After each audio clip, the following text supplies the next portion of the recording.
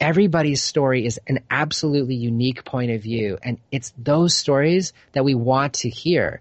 It's not the technologist stories that we want to hear expressly. It's you, Grandpa, and you, 12-year-old kid who no one is paying attention to, and you, person across the ocean who I thought of as an enemy country, and you, a guy that works at the variety store. Those stories are the ones that we have to receive in a way that we haven't been able to before.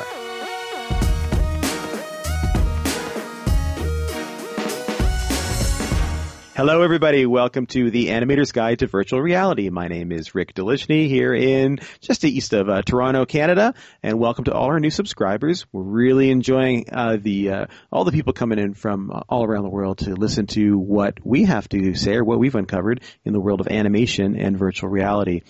On today's show, we've got Karam Malitsky-Sanchez. Now, he founded VRTO in May of 2005. He's the editor-in-chief of IndieGameReviewer.com since 2008 and founder of Fivers, the Festival of International Virtual and Augmented Reality Stories.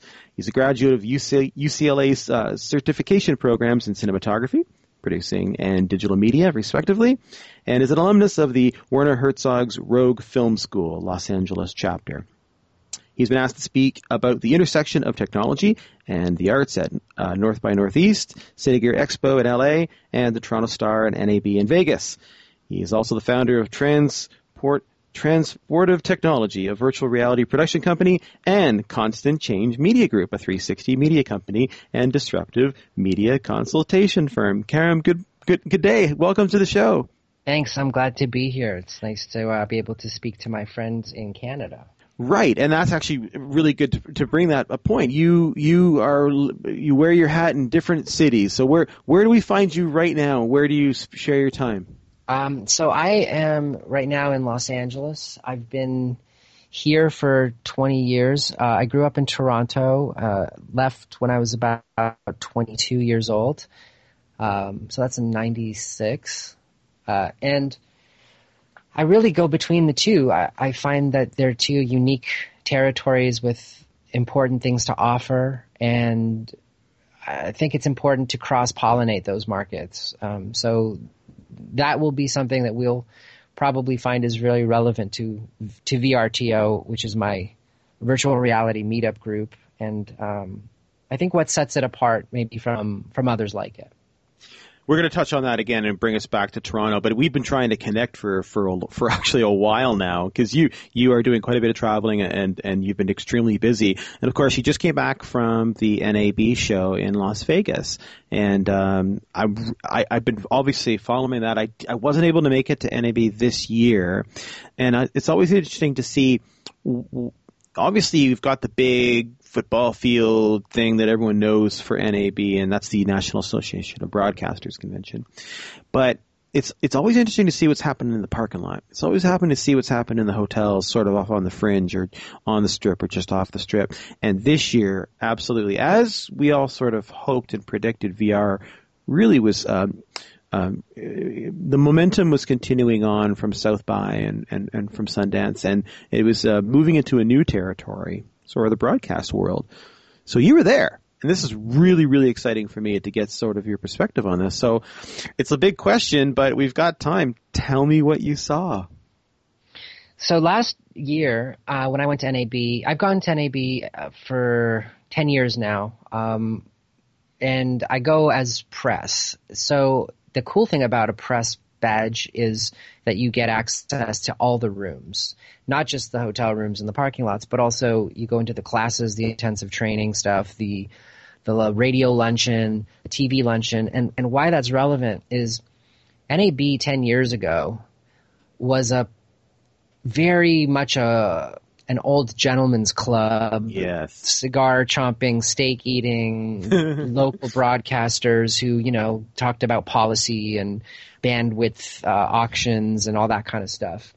And I never forget, I have been to many NAB shows, and the bigger booth back then would be like the transmitter towers and like just this really weird legacy equipment that is very important to the infrastructure of telecommunications, of course.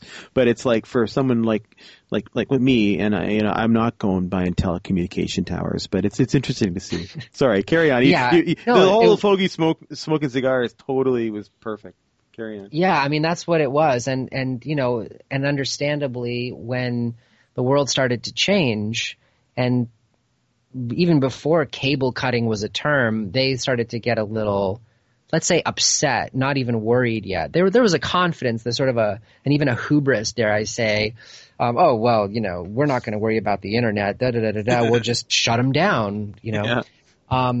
So that was trouble for a while in the mid-period there of my attending, and then they realized that they were not going to win that way, and that in fact what they needed were the young people and the young blood, and they started pivoting really hard. And NAB shifted from being this sort of hodgy-podgy, esoteric technicians party to a very dynamic, very exciting, very forward-moving, massive technology conference.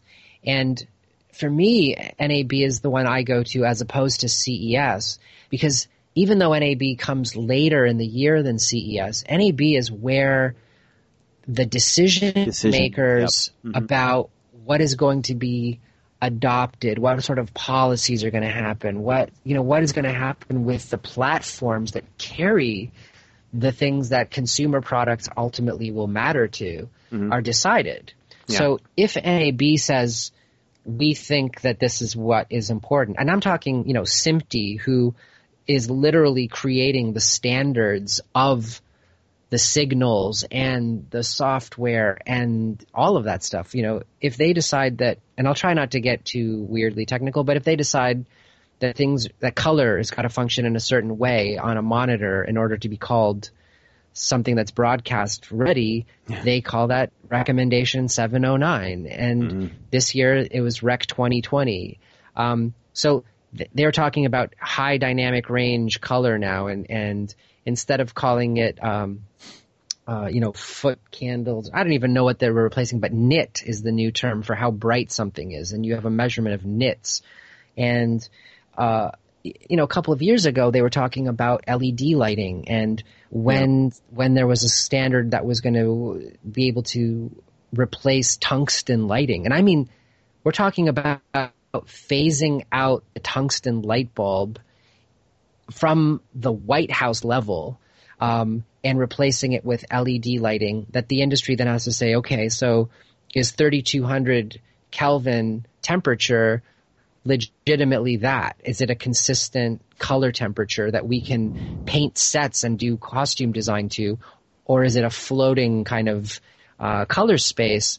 So this is the kind of stuff that happens at NAB. And a few years ago, when they started getting into 3D and realizing that this might be a huge upsell to fading technology. Yeah.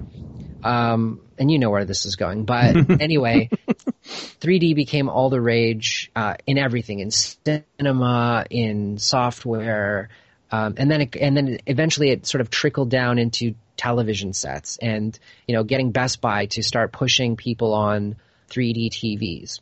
And it was a colossal failure because they just simply didn't think it. I mean, I'm sure they thought it through, but there was just this sort of like understanding of the market and of the end consumer on a real practical level, where it was like, look, once you get people to buy these 3D TVs and they're having a football party and somebody has to come over and buy and put on a $30 to $50 pair of 3D glasses, what do you do when you've got more people than you have glasses? Yeah. And it just, anyways, there was problems, and the whole thing crashed and burned. And so what I can tell you about this NAB was that 3D TV and all of its associations was like the scarlet letter.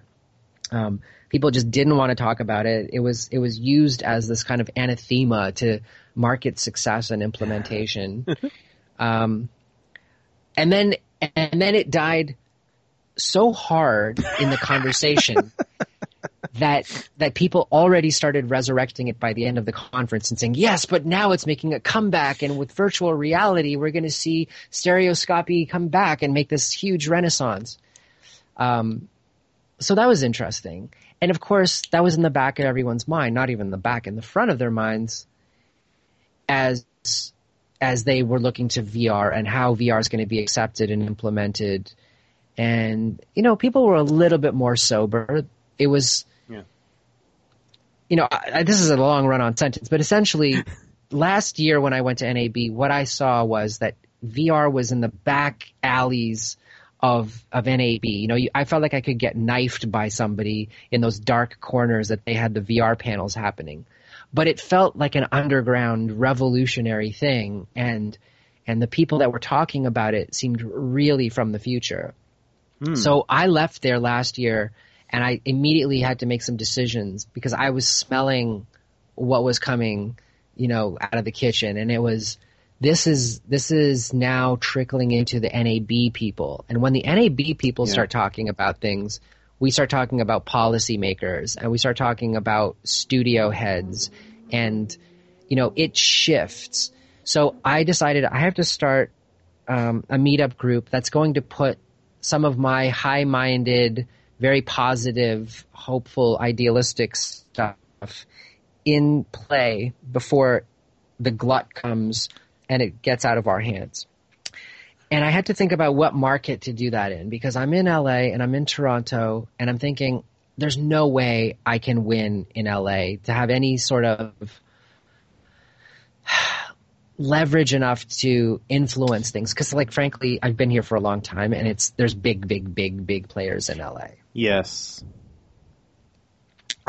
So I thought Toronto is an interesting place because Toronto is this incredible incubator for ideas, and underground experimentation. Maybe that's buoyed a little bit by government grants that support media initiatives, and the fact that it's like an American city in a lot of ways, but it's not an American city. It's outside of the Iron Media Dome. It's just an interesting and powerful city for creativity. You have this huge cultural mosaic that's constantly churning. It's a very vital city. It's not one that rests on its laurels, and so I thought that's a perfect place for VR to grow up right now.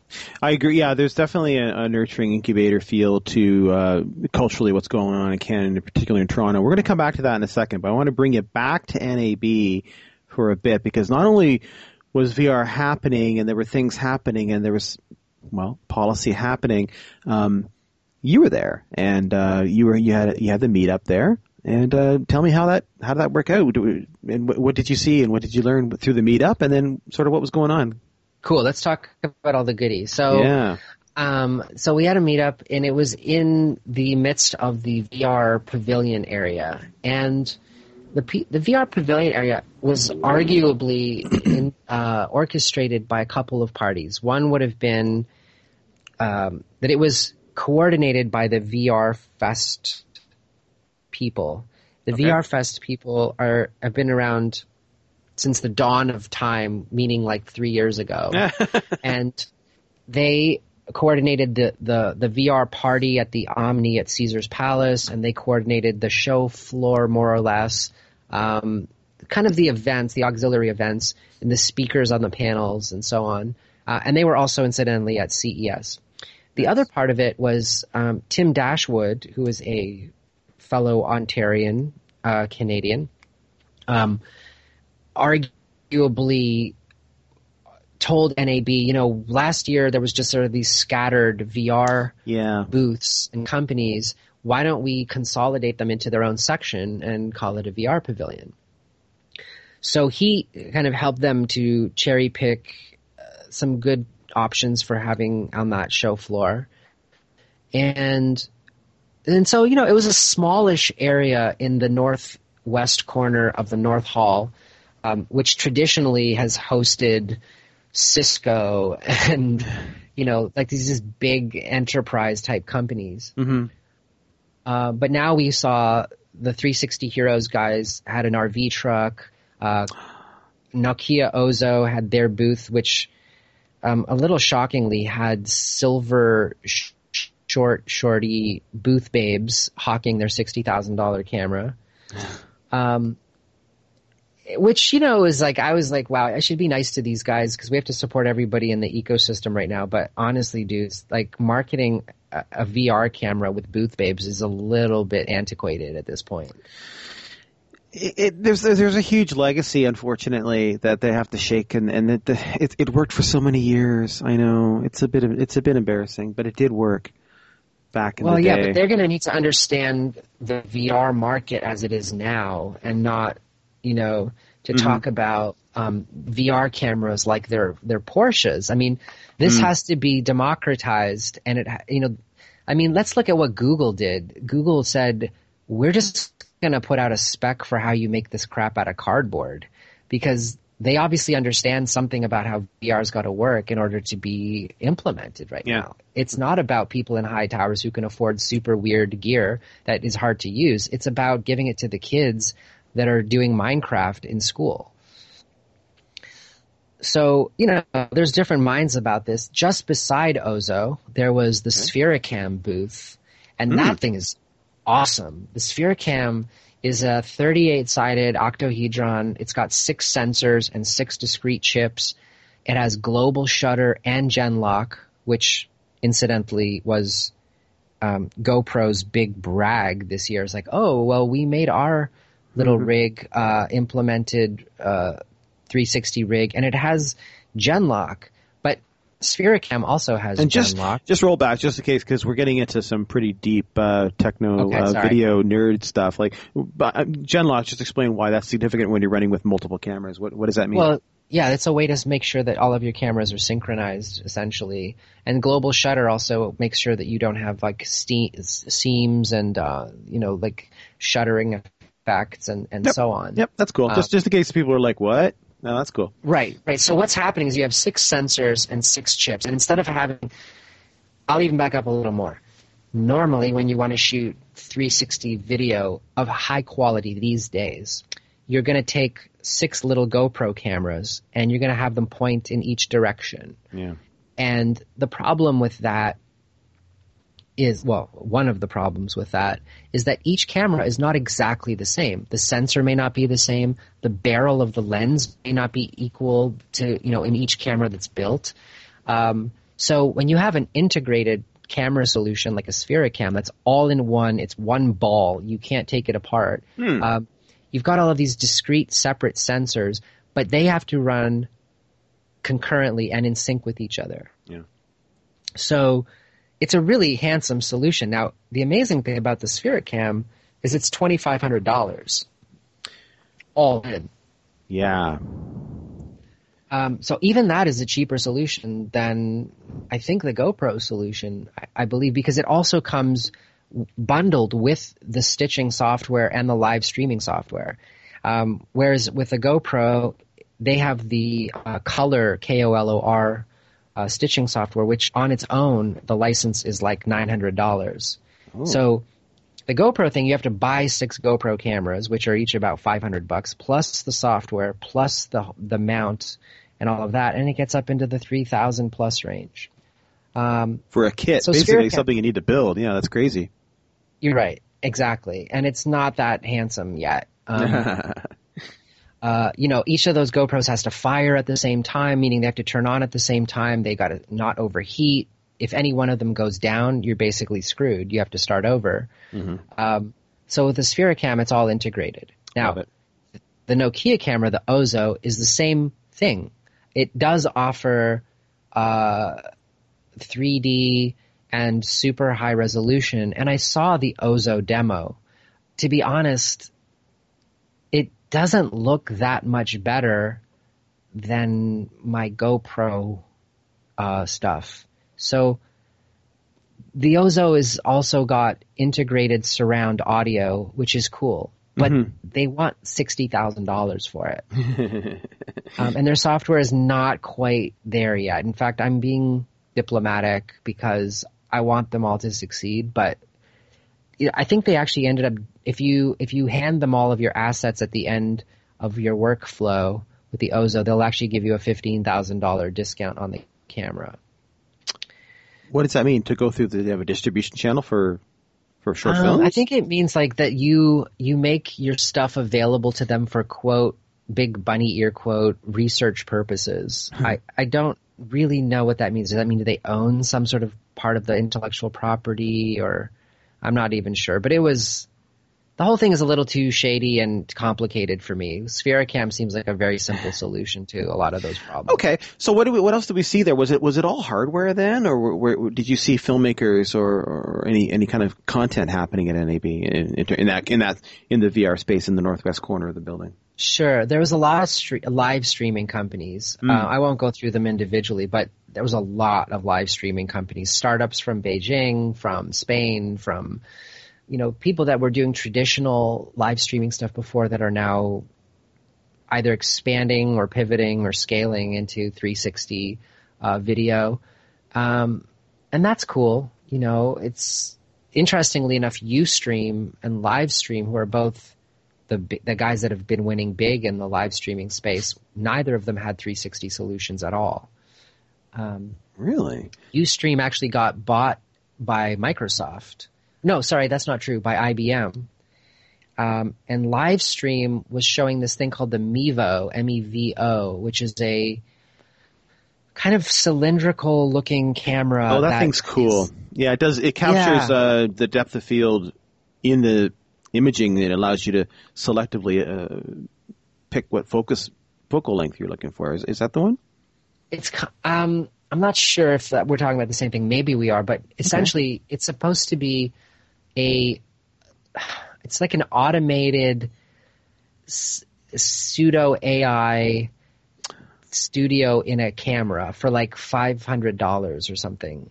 So this is what it does. It's really unique. It first of all, you have to pay a subscription to use this thing in addition to the cost of the camera to put it on the web as you desire. But if you stream it to Facebook, it's free. It's a weird business model, but whatever. So what it does is this camera shoots like a really wide field of view. I'm not sure what it is. It's like maybe 270 or something. Sure. And then when you open it up on your iPad and you can monitor what you're filming with the camera. And then let's say that you and I are talking side by side in a room. The camera will start to digitally zoom in and crop and pan over to the speaker. And then when the other person talks, it'll pan over to them. And it'll also identify the faces of all the people in the frame, and it'll try to self-edit the scene based on what it thinks is the most important. This isn't what I was thinking of. I'm looking at it now. This is pretty whacked out technology. Holy smokes! Yeah, it's kind of bananas, actually. I did see it working, and it looks dumb. It's like, it's really, really cool on one level. I mean, on one level, it's amazing what they've done, because what I like is having a screen that has a bunch of things in frame that's high resolution enough that you can crop in, without introducing a lot of noise or pixelation or artifacting. And then I can tap on your face and have the camera do a slow pan over and a zoom in on you, and then tap to another person on the interface, and it'll just do a jump cut over to the other person. So that's a really cool technology, and they've totally succeeded in a way of doing that. In practice, it kind of looks stupid. I should be polite about that, I guess, but I mean, it's not what, it's kind of like those ads for sea monkeys in the back of comic books where you thought you were going to get this little like kingdom of people with like tridents and stuff. And then when they send it to you, it's like shrimp brine. It's a bit of that. It's like, oh, wow, I'll have my own TV studio and it'll do all the editing on its own, and I'll be broadcasting live to Facebook. But it sort of looks like somebody's panning their webcam around a little bit. Sorry, I'm holding myself back. That's crazy. So the shrimp brine analogy, if that would be, that's just, but I know exactly what you're talking. I know what you're talking about, but I thought, what a bit of smoke and mirrors. But people are really motivated, really very highly to find the sort of the next big thing, and they're throwing a lot of stuff up against the wall. And that sounds kind of crazy, but it was memorable. Here we are talking about it now, so it struck a chord in some strange way. Well, I mean, first of all, Livestream is a major company nowadays. You know, they're used by, like, I can't decide which one is Ustream and Livestream, but MTV and the Oscars and, like, all those kinds of people use these services. Yeah. So it's a big deal when in the middle of their show floor they have this thing on a pedestal, and they're saying this is going to be Facebook's, like, video streaming solution and so on. So, right. I mean, of course we have to pay attention to it. You know, these things are first generation, they're prototypes sometimes. We might be hearing about this 3 years before the public ever does. Mm-hmm. So that's another thing. I take that with a grain of salt, because the things that we talk about at NAB that we may be a little nonchalant about or whatever, I mean, literally sometimes don't hit the market for 5 or 6 years after the fact. Yes. This is the show where that happens. Like, the CES show is a little more ready to go out the door. It's a consumer show. It's for people that they're ready to buy. But you're right. If you know where to look, and if you have good shoes, you can find them, and you can find some technology at NAB that you're right. Is ahead of the curve in terms of regulation or manufacturing or what can be made. And we've seen that with all sorts of technology. But so what was the outside of the VR space at NAB? What was the buzz? Were you hearing about it sort of around the floor? I mean, last year, I guess I was there 2 years ago. You know, the breakout topic was drones, right? So DJI had that big caged-in booth, and everyone had some sort of quad or octocopter to sell. Was there any vibe or buzz outside of that space in VR? Sure. So let me know if I don't answer your question. But the drone, so DJI had the Phantom 4 this year. I guess why it was cool is it's got these proximity sensors, so it actually won't allow itself to collide into things. Oh. If you are running up to a tree or a wall, it'll just be like meep meep and go in the other direction. So that's cool. Okay, so the 3DR had a drone with an Kodak SP360 mounted to it. And the SP360 is Kodak's slightly strange solution for 360 video. And, of course, they're another one of their Hail Mary passes to come back into the world of broadcast and so on. The SP360 is two 180 cameras that you basically ratchet together and put on a stick. They're high quality. They're beautifully designed, but it's a little weird that you've got to buy two of them and then stick them together. But it actually started to make a lot of sense when I saw it on a 3DR drone, because what it does is by being able to separate it, you can put one on the top of the drone and then one on the bottom. And and because of the nature of 360, you'll never really see the core of the drone.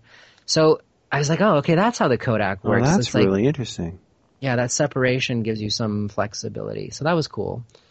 The Ricoh Theta S, which is a sort of thumb drive shaped camera that retails for about $400.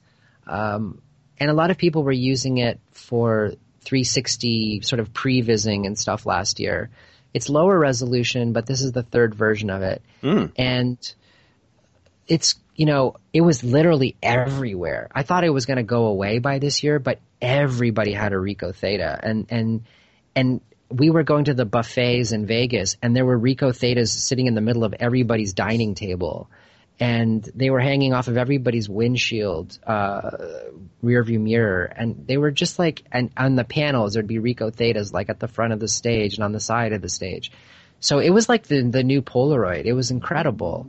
The reason the Ricoh is so cool is because the stitching is really good. Yeah. It's instantaneous. And is it a still camera, or is it shooting video? No, it's video. Wow, man, this thing looks great.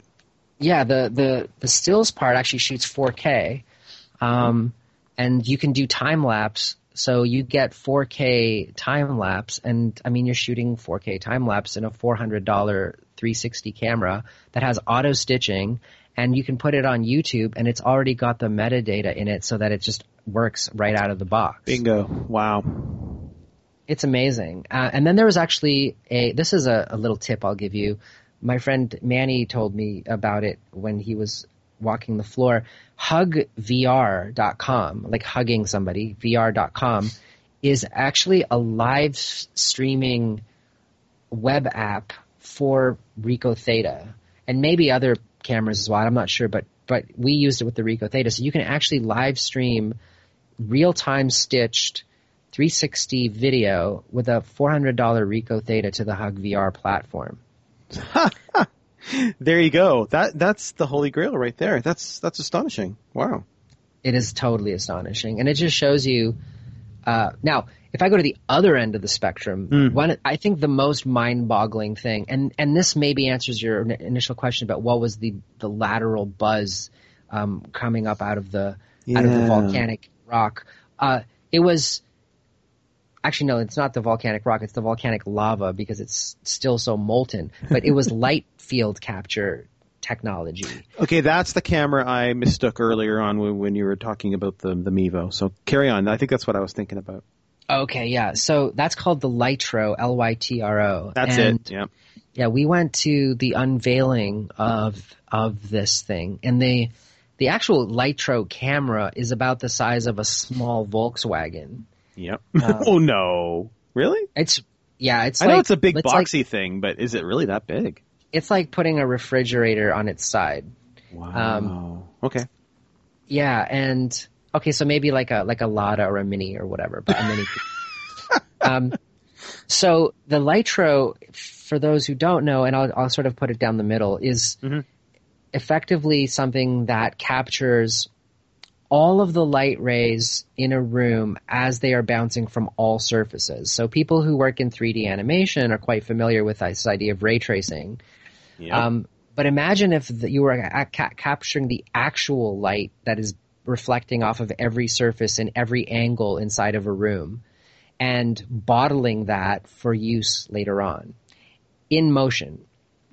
Yes. Rather than the data rate of HD, like 1080p, you're now dealing with about 730 megabytes per second or something. Yeah, crazy. something like 10 times the volume of data it pumps through this image sensor. And what's interesting, and stop me if I'm wrong, but we actually, I think we blogged this earlier on our Twitter feed, but what was significant about this from a virtual reality perspective is this camera can capture live video of, say, a model, which we would normally do in front of, say, a blue screen or a green screen.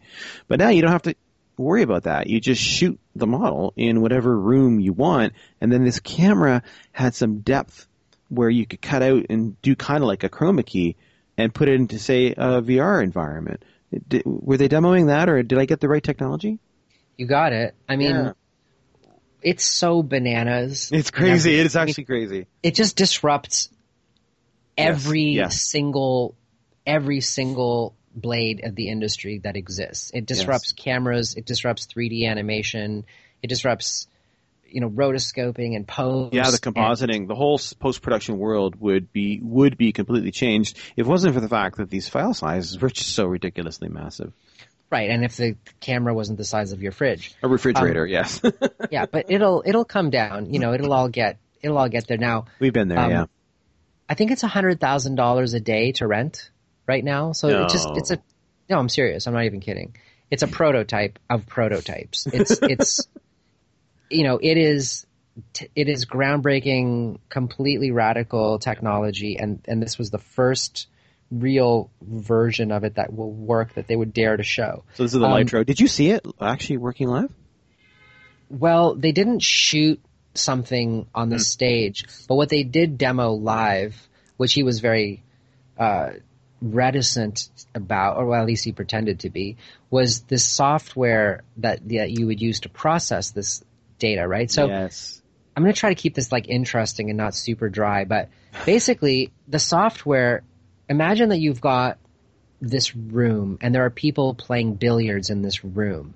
And what you would actually see is a whole bunch, like millions of points floating around in space that when looked at together look like actual recognizable forms, right? Now, add the light information, like all of the different photons and beams of light that have bounced off of every surface to that, and it starts to look like a three-dimensional image. I can now decide with the software by putting a bunch of nodes on the screen. Okay, here's the focal point. Yep. Here's the speed of the lens. I can create a lens that's a 0.2. Oh. I can, so you have got depth of field that is so shallow that has literally never been possible before. But rather than faking that in with 3D software, you're saying, oh, this is actually what a 0.2 lens would look like with all of these beams of light floating around. And it's really trippy. Of course, you can now pluck somebody out of that environment because the camera understands, well, this is at this depth and this is at that depth. It's like going into a 3D model program and just saying, lift up this model and move it over here. Yeah, it's crazy. I don't really quite understand because me, as a 3D animator, I'm thinking, okay, so it's building the geometry and we're pulling the polys out and it's doing some sort of mapping. But no, it's actually... It's like you said, it's using light as volume that has Z information, depth information. I don't know, man. It's really weird I can't really wrap my head around it, but I've heard about the technology and it's interesting. It's really, really interesting that you've seen it. And then what this is all leading towards is that integration between live action and an animated background and somehow embedding the two together in a really convincing and in a real time way that it sells the illusion, you know what I'm saying? And it sounds like this is the direction it's going in. So yeah, it's interesting you bring that up because that demo and that camera and that rig keeps coming up in VR conversations about, man, that's where it's going. But yeah, it's before the curve. It's crazy. Well, I think that your podcast is expressly well suited to this conversation. If I can stick on this for even a little bit longer, the other thing that's amazing about it is lighting and relighting a subject is crazy good. It's like infinitely better than what you could do in Maya right now. Because, like, for example, when they are shooting this, the subject that they were shooting, when we looked at her in just a sort of like a non-detailed, or basically just the beyond the wireframe kind of like level, you could see the pores in her face, the minute pimples, every hair follicle was all captured because it's sending back distance information, like depth information from all directions simultaneously. So the detail on the woman that they filmed was crazy. Then when they said, okay, now let's just apply like the texture. I don't know where they got the texture. It must have been photographic. And they applied this texture to her head. And now she looked like her. Photographic, photorealistic. And then they said, now let's light this.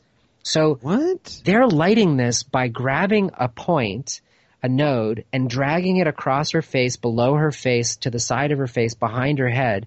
And it's grabbing like actually sampled light ray information and applying it to her face with like fall off, with everything. And it just looked absolutely incredible. And I was like, oh my God, this was lit from the left. No, it was lit from the right. No, it was lit from above. And it looked photorealistic. It disrupts the lighting industry. It disrupts like everything. It was crazy. Yeah. Unfortunately, I understand what's going on. So I'm actually I'm actually kind of overwhelmed by this and what you're describing, and I think it's very significant. And I think we could really discuss this at depth. I'm going to have to break out of that though, because that's just incredible technology. And so that was on display at NAB as well this year. Maybe before we leave Las Vegas, well, any other sort of takeaways? Like, did you see any projects coming up? Was there any demos of anything coming up? Again, the NAB is more of a hardware kind of a show, and so you're not really going to see so much content like you would say a SIGGRAPH. But like, what did you see? Ang Lee had a presentation for his new film, which is shot at 120 frames. That's right. HDR and stereoscopic, and people just said it was like watching a new kind of cinema altogether. Now, I'll tell you, here a few blocks from where my studio is in Hollywood, I have the Grauman's Chinese Theater, and they have laser IMAX technology. I think there's only like 3 or 4 of these cinemas in North America that have laser IMAX. For people that traditionally hate going to 3D movies because they say it looks dark and the colors are washed out and it's annoying, this is like watching a Blu-ray TV that's the size of a 4-story building. It is so sharp and so punchy, and the color is so strong. When I saw the Mad Max movie there, I like had a 2-hour anxiety attack. It was so amazing. And with the Dolby Atmos sound and everything. So one of the days that we were at NAB, we went to Simti's presentation at the AMC of Batman versus Superman and, you know, a preview of the Jungle Book and all this. And we were watching it in HDR, which is high dynamic range. Yes. And it really makes a huge difference. They would sort of do a split screen with like traditional projection, digital projection versus the HDR projection. And, you know, just to people who are still listening to this crazy tech talk. You know, we either lost them a long time ago or they are stuck glued to their seat. And I'm telling you, and we lost them a long time ago if we lost them. But I think the people that are here are eating out of your hand. Carry on. Okay, cool. So anyways, the black and the white of an HDR projection is so radically different. I mean, it's hard to, you know, this is a funny thing to me. It's like when people say, oh, well, why do we need 8K? You know, the eye can't even differentiate between 4 and 8K. It's like, listen, go back to an old CRT monitor and tell me that, you know, that was the extreme of what we could differentiate. Yeah, and it was. I don't know why people keep saying this. I mean, our eyes will acclimate. You know, I saw this article that said the theoretical limit of what our eye's resolution is per eye for VR is something like 320K. And what are we at now? 2K? Yeah. So, I mean, we have a long way to go. And anyways, when we were watching high dynamic range projection, right. The blacks in the traditional stuff that we've now become used to look so milky and washed out, and you know, detail just sort of fades into this like dark gray.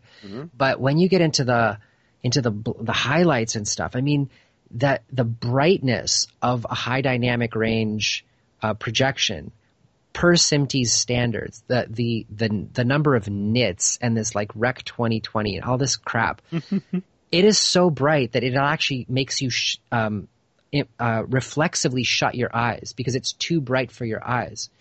So wow, I've never heard that described for a 3D movie. That's astonishing.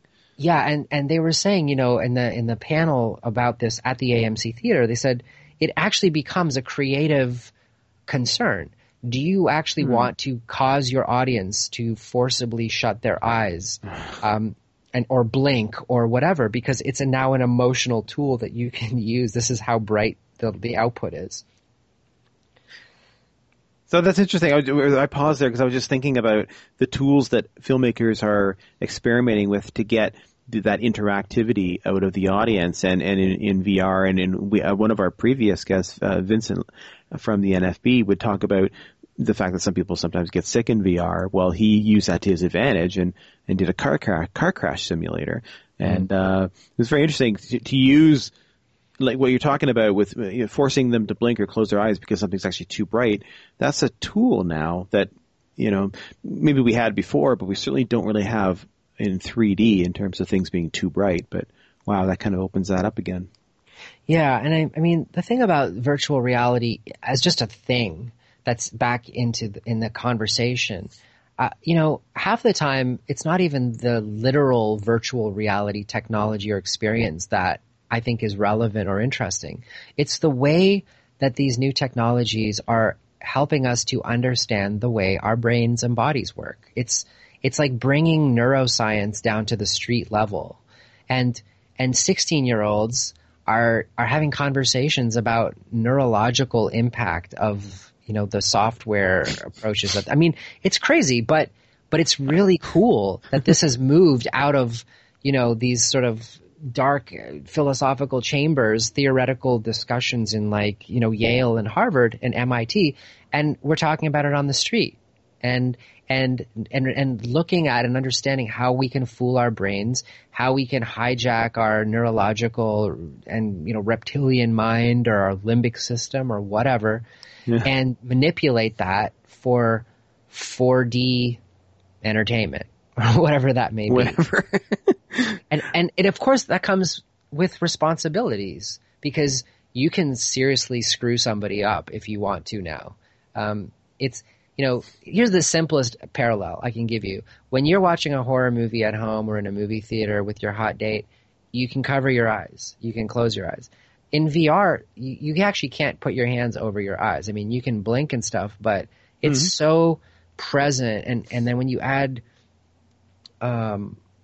three-dimensional audio, and when you're in an IMAX theater and the light is so bright that it's coming through your eyelids, and also the Dell booth actually had the motion chairs there and had a bunch of people sitting in their Gear VR 360 headsets in chairs that were robotically being manipulated. So, don't lose that thought. Don't lose that thought. You're making a thought about the responsibility of the filmmaker. I think that's yeah. I mean, so I'll say this as far as what my part in this is when we do the 5 Rs Festival, when we do a VRTO meetups, one of the primary concerns and interests and agendas is responsible VR making. And I don't want to fall into a cliche. A lot of people say this kind of stuff, but I mean, legitimately looking at what is our responsibility. It's the same as 3D. I had a friend who was a post supervisor and was doing a lot of 3D stuff in post, and she would say, like, these guys come in with these like low budget horror films and they just want to like throw everything at you off the screen, and it's like flying off the sides of the screen and people are just vomiting in the aisles. You have to make it responsibly, and then figure out a way to use the experience within that. So it's just like a rock concert. I mean, you can't make people's ears physically bleed just because you want impact. There are other ways of finding impact, and sometimes those are just by virtue of contrast. You want people to pay attention, you whisper, and one more creative example: Pacific Rim. Guillermo del Toro's Pacific Rim. Yeah. That one scene where the robots are like the Titans are duking it out in the ocean, and then all of a sudden, you know what I'm going to say. One of them goes sliding across, and then you just see it like hit the little pier, and it goes ding, ding, and that seagull goes flying off. It just gives you such a contrast to the constant churning and the noise and everything. And it makes you think, holy crap, these monsters are huge and this battle is really intense. And that little moment of respite is what creates the impact, something that Michael Bay really needs to learn. So again, that's the kind of stuff that you can do with VR that I think we should teach, that we should discuss in our training and in our exploration of how to author it, as opposed to, lambasting and overwhelming people with stimulation and making them sick and vertigo and jump scares. And I mean, you'll kill somebody. No, you will. And, let's actually pull out of that, because you actually touched on a bit of 5 Rs and VRTO, and maybe we'll pull out of Vegas right now and Los Angeles, the world of Los Angeles. But you made a very good point there, and we can't stress that enough. This is a new kind of filmmaking, but also too there are techniques in place that you can use to your advantage, and sometimes subtlety, and like you said, contrasting messages tells the message better, or starting loud and ending quiet, or just something as simple as a whisper, literally or visually, will really force you to stop and look again and see where you're at. But you mentioned there, talking about the other work that you're doing. So in addition to all of this and the traveling and the work that you're doing in LA, you're also planning a virtual reality conference and expo in Toronto, and you're planning this with your colleagues that are spread out between LA and Toronto. Mm-hmm. You're incredible. This is so much going on, but it's really important that I think people know that this is happening. So can you tell us a little bit about now what's happening in Toronto in the world of virtual reality this summer? Sure. So in 2015, we did a show called the VAR Show, the Virtual and Augmented Reality Showcase. And we did that at the Ryerson University, where they have Ryerson University, where I actually studied 20 years ago. Oh, yeah. What'd you study? What'd you study there? New media. It was the first year of the new media program. So they basically just took radio, TV, film, and... Wait a minute. Stop the press. So do you remember what year that would have been? 95 or 96. Was that the media arts program with the photo arts building? Yeah. Yeah, something like that. Were you the first year? First year. I was in the second year of that program. Awesome. That's incredible. Wow.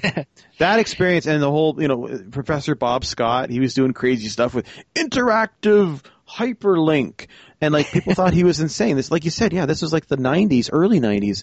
And, we had the computer graphics lab on the third floor with the IBM XTs and the target cards that we were literally peeking and poking with assembly language. Holy cow. Sorry, listeners. We actually had the same stomping ground. We probably crossed paths.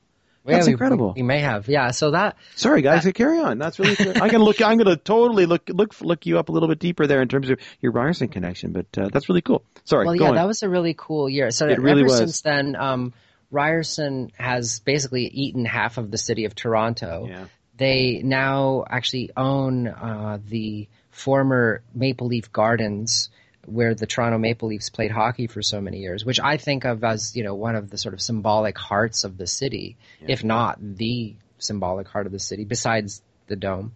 And that's where we're going to put on this conference, actually, because I feel like what we want to do is to create this gateway into the heart of Canada via Toronto and invite people that I've found. I kind of think of it like the Muppet movie, I'm going around in this beat up old school bus and trying to find really interesting people to join my band. Yep. So I've been going to Vegas and to Los Angeles and every meetup I can find around here, Silicon Beach, which is on the west side of LA, the new Silicon Valley, and finding people that are really pushing at the seams of thought about how we enter into this new age of immersive technology and Internet of Things, IoT stuff, and augmented reality. And there's going to be a lot of people that kind of take the easy way. They're going to start putting up crappy apps on the App Store, clones of each other, just this mush, this dollar store bargain bin crap.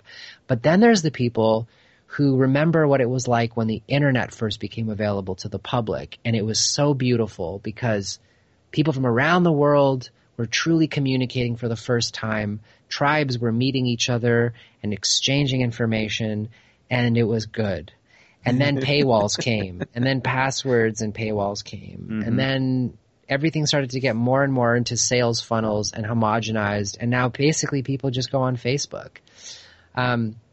So I am trying to build a conference that is, a lot of people are trying to make this promise, but I'm trying to make a conference that's disruptive, that is lighting fires, that is exploring our responsibilities, and so on. So we're going to have a VR hackathon, which, unlike some hackathons where it's just there to get people to make stuff for you for free, this is to really explore web VR, 3D printing, 3D scanning, hacks, and stuff like that. I've got some amazing kids that I met in Los Angeles that are doing truly outside the box work that I'm going to bring down. And Toronto itself is a host to some really important figures. James McRae is the founder of Janus VR, which is this web VR technology. He's from Toronto. I've got, J. Lee Williams, who is the so-called director of stuff and things at Occupied VR, who's one of the busiest VR companies. And he'll be coming out. And Blair Renault, who runs Iris VR and won the Artistic Achievement Award for his Technolust Blade Runner simulator VR experience. So And of course, we're going to have you come out, Rick, and talk about animation and VR and techniques and all of that. Bringing a different perspective to it for sure. A little more hands-on, a little more organic for animators thinking about. Basically, it's the roadshow version of this podcast that you're listening to right now, and everything that I've learned on the show, and the contacts that I've made, and the interesting connections that I made with just a huge, really, really wide variety of technologies kind of comes together on this show. So thank you for inviting me, and what an esteemed list of people already. And at the time of this recording, we're just getting started. Yeah, we really are. So basically, that's that VAR show we did in 2015, and we did it at the Ryerson Digital Media Zone in the Student Learning Center, which is quite a building. Mm-hmm. And then we did the first 5Rs Festival of VR Stories in September, right alongside the Toronto Film Festival. People told me I was crazy to do it against TIFF, but I said, all right, why? I mean, TIFF is bringing in 800 international producers and delegates. That's exactly who I want to come and see new approaches to storytelling. So the thing, again, that differentiates 5Rs, I think, from some of the other virtual reality experiences that you're seeing at festivals is that our real, legitimate, sincere focus is on looking for experimental mechanics in terms of approaches to storytelling. It's not to just showcase the best so-called stuff, but to really present 20 different experiments that are in some way demonstrating a unique mechanic for how to approach narrative in immersive experiences. It may not be linear, it may be broken, it may fail, but those are very important things to observe in defining a new way to tell our stories. I think if there was such a moment as modern literature, the birth of modern literature, if we look at Joyce, if we look at the novel as this thing about what's inside of the author's mind or the protagonist's mind and so on, I think we're going towards an equally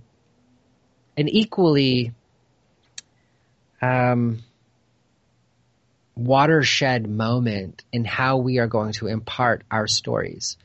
And there wasn't a lot of really good talk about this at NAB. There was a lot of very vanilla kind of going on and rehashing the same stuff.